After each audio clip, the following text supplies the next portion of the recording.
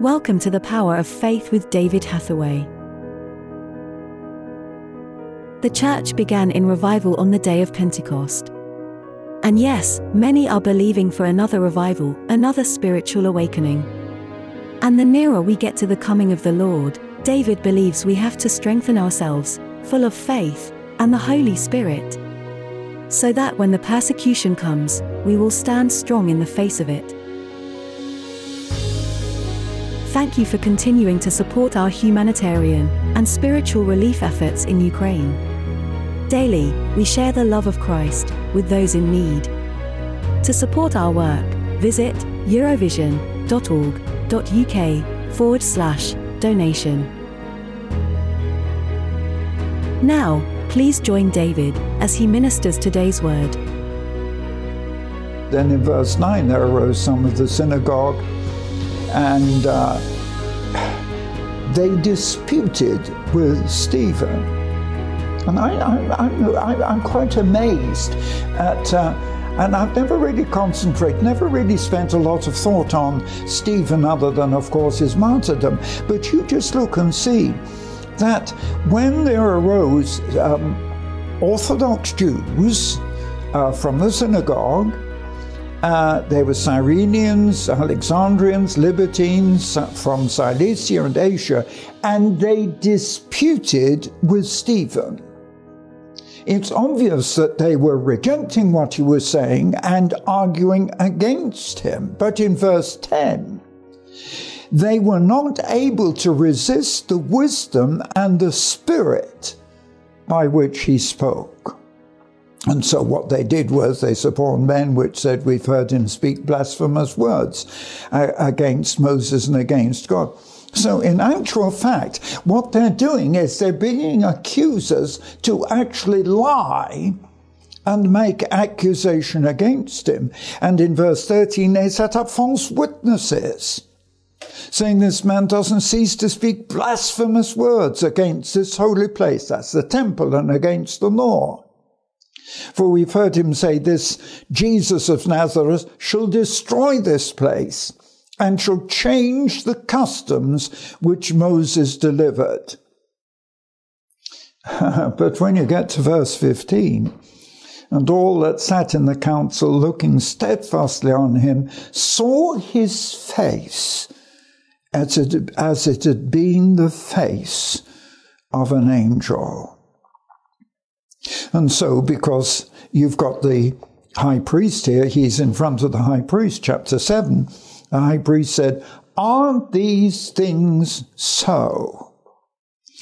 And then, I don't have time to go through the rest of this except to make the comment, because what Stephen is actually doing is preaching the most powerful message, dealing with Abraham, when he says the glory of God appeared to our father Abraham, and then goes on to continue and preach so powerfully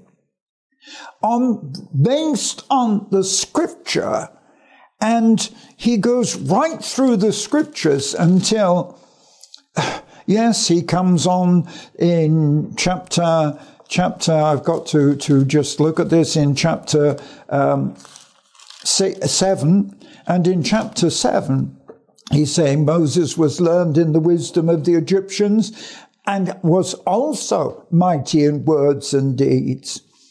And he goes on to preach so powerfully. And then, of course, by verse 37, this is that Moses. So what actually Stephen is doing is justifying his message from the scripture. And when you come on to, in that same chapter 7, in verse 51, he's saying, "You stiff-necked and uncircumcised in heart and ears, ye do always resist the Holy Ghost, as your fathers did, so do ye."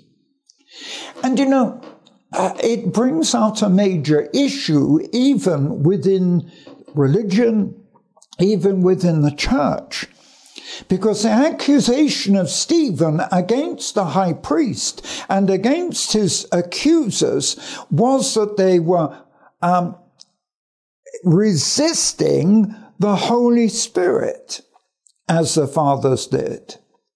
And then goes on speaking about the persecution of the prophets in verse 52, killing them, which showed before the coming of the just one, of whom you've now been the betrayers and murderers. And so this so touched them that by verse 54, when they heard these things, they were cut to the heart, and they gnashed on him with their teeth. So, in quoting their own scripture at them, and the failure to keep the truth of the Word of God, it angered them. And I find this is quite intriguing, because what you got here in chapter 7 is a tremendous accusation against the Orthodox Jews who had the Word, and lived apparently studying it. And even today, Orthodox Jews study the scripture. They don't work. They're paid actually by the state to just simply study. So they know so much. And the danger is that even when you know and study the scripture, yet you deny its power and deny its effect. So much so that by verse 54, when they heard these things, they were cut to the heart, and they gnashed on him with their teeth. But verse 55, Stephen, being full of the Holy Ghost, looked up steadfastly into heaven and saw the glory of God. So here we have this one man who's now so filled with the Holy Spirit that in the face of his accusers, he looked up into heaven, saw the glory of God, and saw Jesus standing on the right hand of God. And in verse 56 said, "Behold, I see the heavens opened, and the Son of Man standing on the right hand of God." Wow. I think that was the final straw, because by verse 57 they cried out with a loud voice, stopped their ears, and ran on him with one accord, and cast him out of the city and stoned him. And the witnesses laid down their clothes at a young man's feet, whose name was Saul. And they stoned Stephen, calling upon God. Oh yes, they stoned Stephen, and Stephen was calling upon God and saying, "Lord Jesus, receive my spirit." You know, I know that the church began in revival, and I know that we're believing that there will be another revival, another spiritual awakening. And let me just speak from my own experience that in the recent years of my ministry, I've seen Holy Ghost revival. What else can you call what's happened in the Ukraine? I saw revival sweep across Bulgaria from one side to the other. I experienced the power of God. To be quite honest, I live in revival. The fire is burning within me with a passion, with an intensity. I live in revival.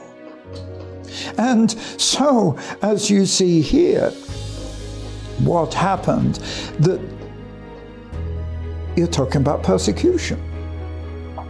And the danger is that although I do believe that in certain areas there's going to be a massive revival, and I can quote you a lot of scriptures, but at the same time we can't deny the fact that there will also be massive persecution. And the nearer we get to the coming of the Lord, I believe we have to strengthen ourselves. And the one reason why I'm trying to say this to you is because while we're talking about praying for revival and so on, we need to strengthen ourselves like Stephen, so that when that persecution comes, we will stand strong in the face of it, even if it means death and martyrdom. We've got to be changed, transformed by the fire and the power of the Holy Spirit.